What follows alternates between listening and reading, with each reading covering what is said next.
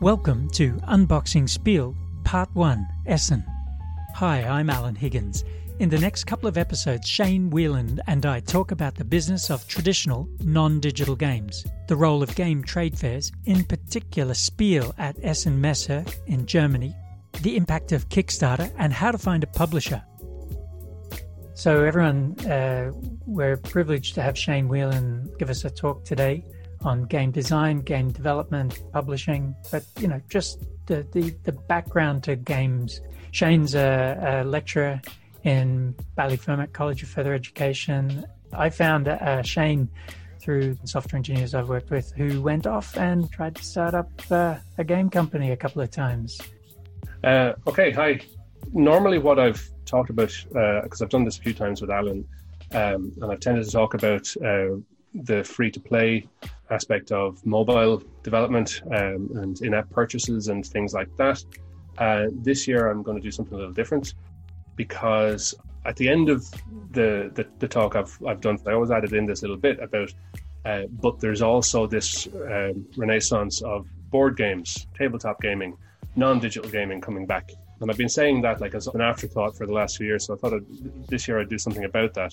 I had the good fortune to go to the Essen trade fair in Germany, which is the biggest in the sector. And I happened to be there with somebody who was presenting some work at it. So I got a really good overview of what you might do as an indie tabletop game developer. So we're talking, ink and cardboard, basically, not pixels this time. And what you might do to go from prototype to being successfully published, or indeed self-published. So a little bit of an overview then of what's going on in the sector in North America, and like in 2016. These are from reports that have become freely available over the last few years. We've got 5,000 board games cafes open. So these are places, I don't know if any of you have attended anything like this. There are certainly a few of them going on in Dublin. Alfie Burns Pub is a really popular one. The Square Ball in Pearse Street's another one.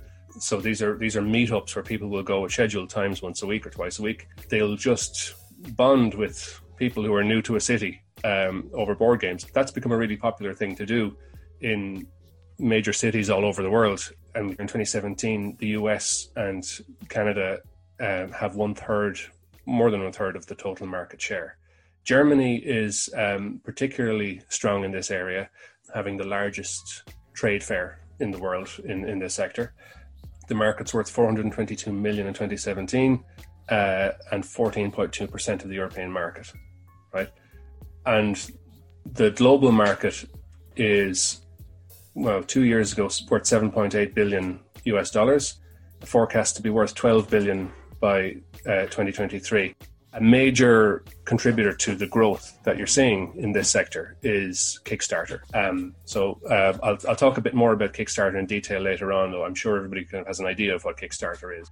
Okay, so just like the different sectors within non-digital games, collectible games are by far the largest, right? So this is in millions, $625 million. The breakdown of the different genres and sectors within the tabletop sector. Collectible games such as like trading cards, Yu-Gi-Oh! And that sort of thing, they account for about half of the entire market. And that's kind of obvious because they're a license to print money, and I might talk a little bit more in detail if there's time at the end about why that is.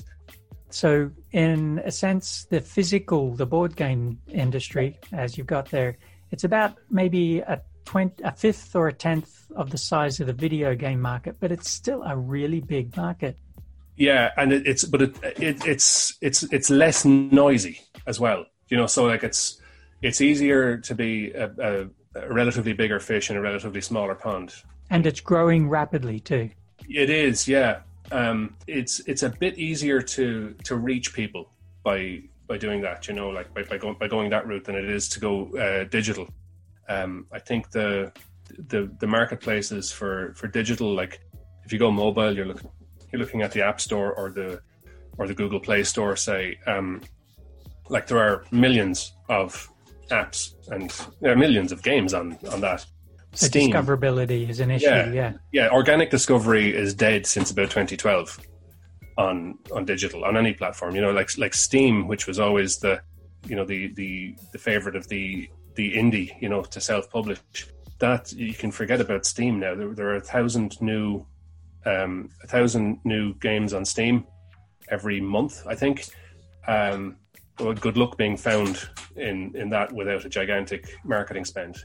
So I think this is a far easier route to go. I mean, it's not a walk in the park either. Like you still have to put the work in, but it's still possible. I would say, without already having a lot of money in your pocket, it's very difficult to do this. So things like the App Store kind of democratize publishing, but then now you need a publisher to be on the App Store. Like these things come in cycles. And that could surely happen in this sector too, but it's not there yet.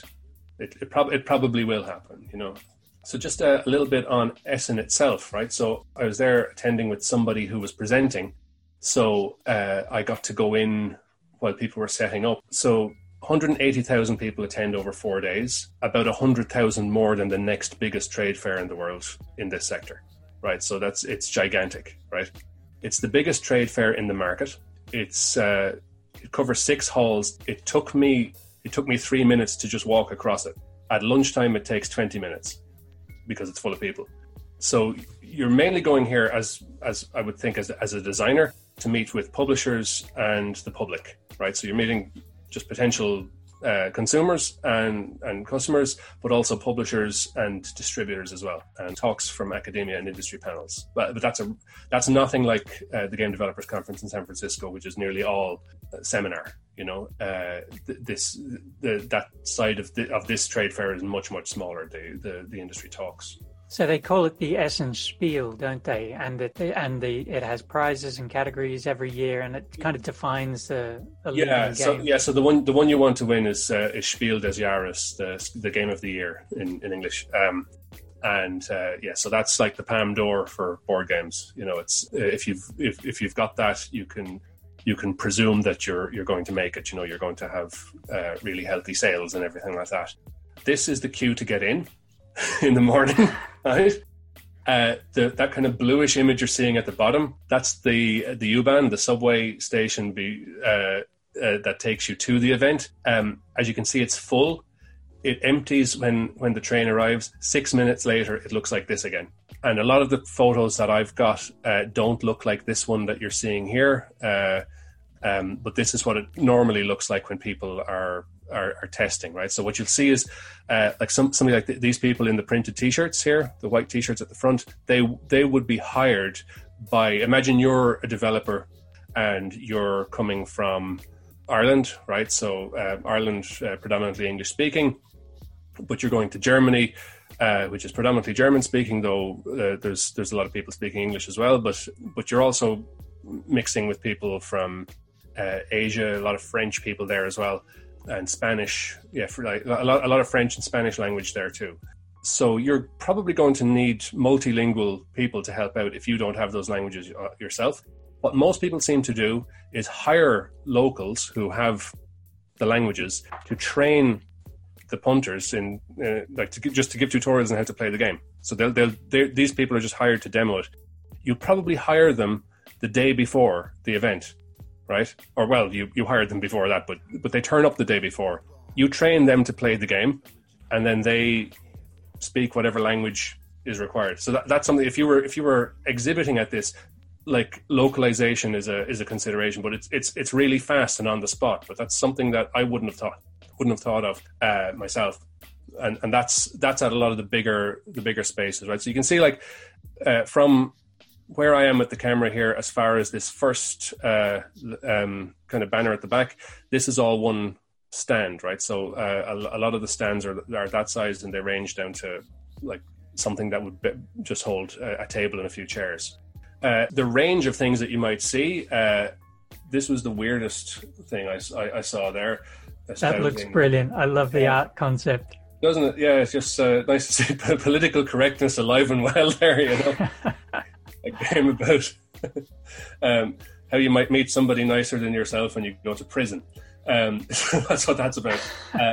And the reason I put that there was, well, hopefully to hold everybody's attention, but also to show that I don't think you'd really get this at the Game Developers Conference in San Francisco, because that's so like digital games are, even though there's a healthy indie sector, there's a much more, what would you say, a button down perhaps. Yes, more professionalized. So I mean, I just look at it, you know, like, I mean, I teach courses in game design, and we're specifically talking about like digital skills there, you know, 3D modeling and animation and programming and stuff like that, things that you go to college for. There may be college courses teaching just board game design. I haven't encountered them. If there are, they're not common, you know. So it's a less professionalized sector, right? And so you get sort of weirder, more left field offerings.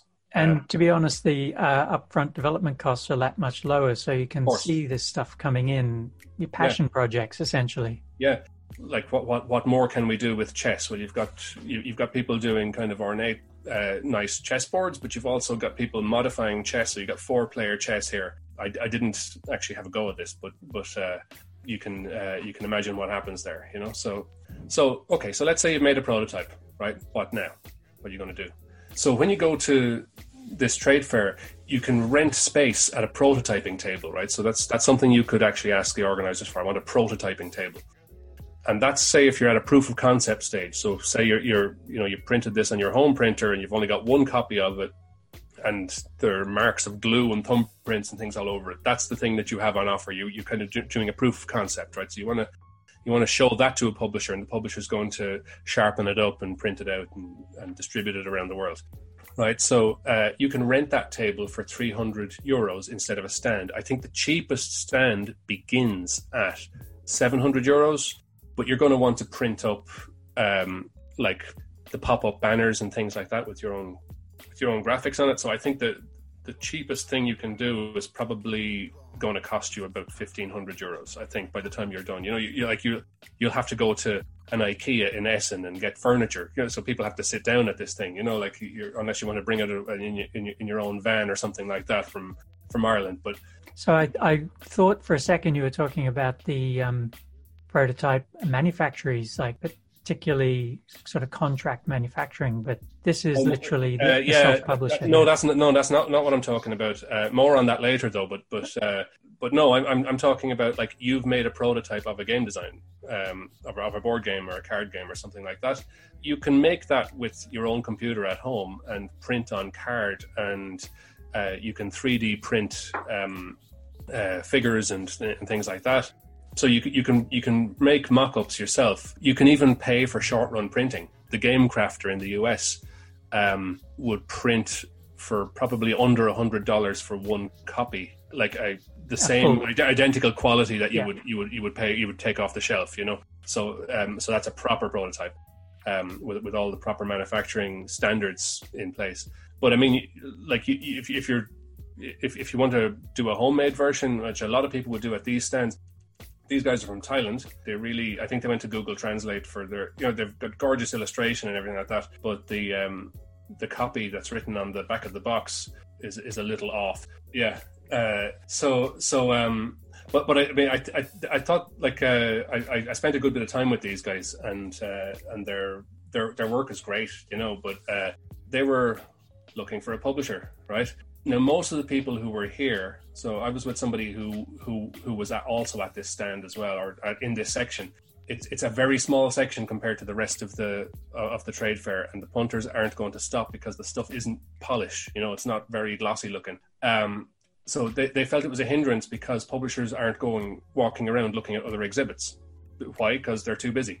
Like you come to them, you know. So they've got meetings back to back over 4 days. Why would they come to your prototyping table? They don't even know you're there. So are these designers there for feedback on, like, playthroughs with random people? Well, it's up to you. That's what I think it's intended for. But these guys were beyond that. These guys should have instead been they should have had a proper stand, and they should have had meetings scheduled beforehand with publishers. That's what they should have been doing. Yes, and they didn't, I think they didn't get it, right? So this was their first time attending it. If you've ever been to any of these kind of conferences, the first time you go, it's really just learning how to use the conference for the second time you go. Yeah. And I think that's where what they were at. This guy, this shy and retiring fellow here, he figured out, he was also at the prototyping stand, but he spent, I'd say, max 2 hours out of his working day at his own table. What he did instead was he just packed everything up into a suitcase and walked around to publisher stands and arranged meetings with them. Because he was exhibiting, he was allowed in earlier, an hour earlier to set up, or 2 hours earlier, I think. So he used that time when the place was empty to go to publishers who were also setting up and unpacking boxes and things, and saying, "Hey, could I meet you at 12 o'clock tomorrow?" And clever. He got a ton of meetings that way, and that was a far better way to do it, having found himself in this position. I would do what he did, but I just wouldn't bother with this stand at all. I would just put my demo in a suitcase and bring it around to the publishers. They will talk to you.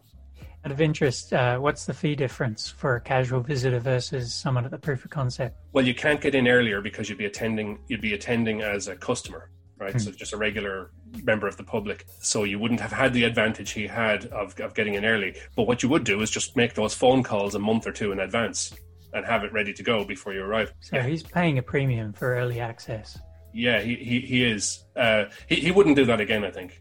Though I think he would just attend. Yeah, in fact, I did meet somebody who was also doing that. He was an Australian guy. And he was getting loads of positive feedback on his son's game. His son was, I think his son was 14, and he just the son had tried it out in a few places and got some good feedback. And the dad said, "I'm going to take this to Germany," and he got loads of meetings with publishers, and they were interested. They were following it up, So it was like this is another thing.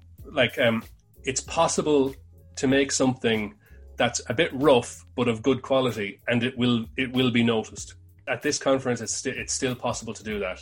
And I think that doesn't sort of gel with the kind of attitude of board gamers. They're pretty open people; they'll try anything really, and the publishers kind of share that, don't they? Yes, absolutely, yeah. I think it might be slightly more cynical of me, but go to the Game Developers Conference and go to this conference and count the suits. Just count the people wearing ties. Right. You'll find far fewer of them here. I counted 3 at this whole thing. 180,000 people. I saw 3 people wearing a tie. Okay, so and yes, you can get good feedback. And this guy was quite interesting because he was getting a lot more interest, I think, than most of the other prototypers. He had 3D printed assets. You can see that there are little dials in the middle of the ship. The ships you can extend the length of them and add more dials in. And those dials then account for values within the game. It's like rolling a dice or something, but it's just more interesting and it catches people's attention. The more vertical things that there were on a flat board, the more people would stop. And I found myself doing that too.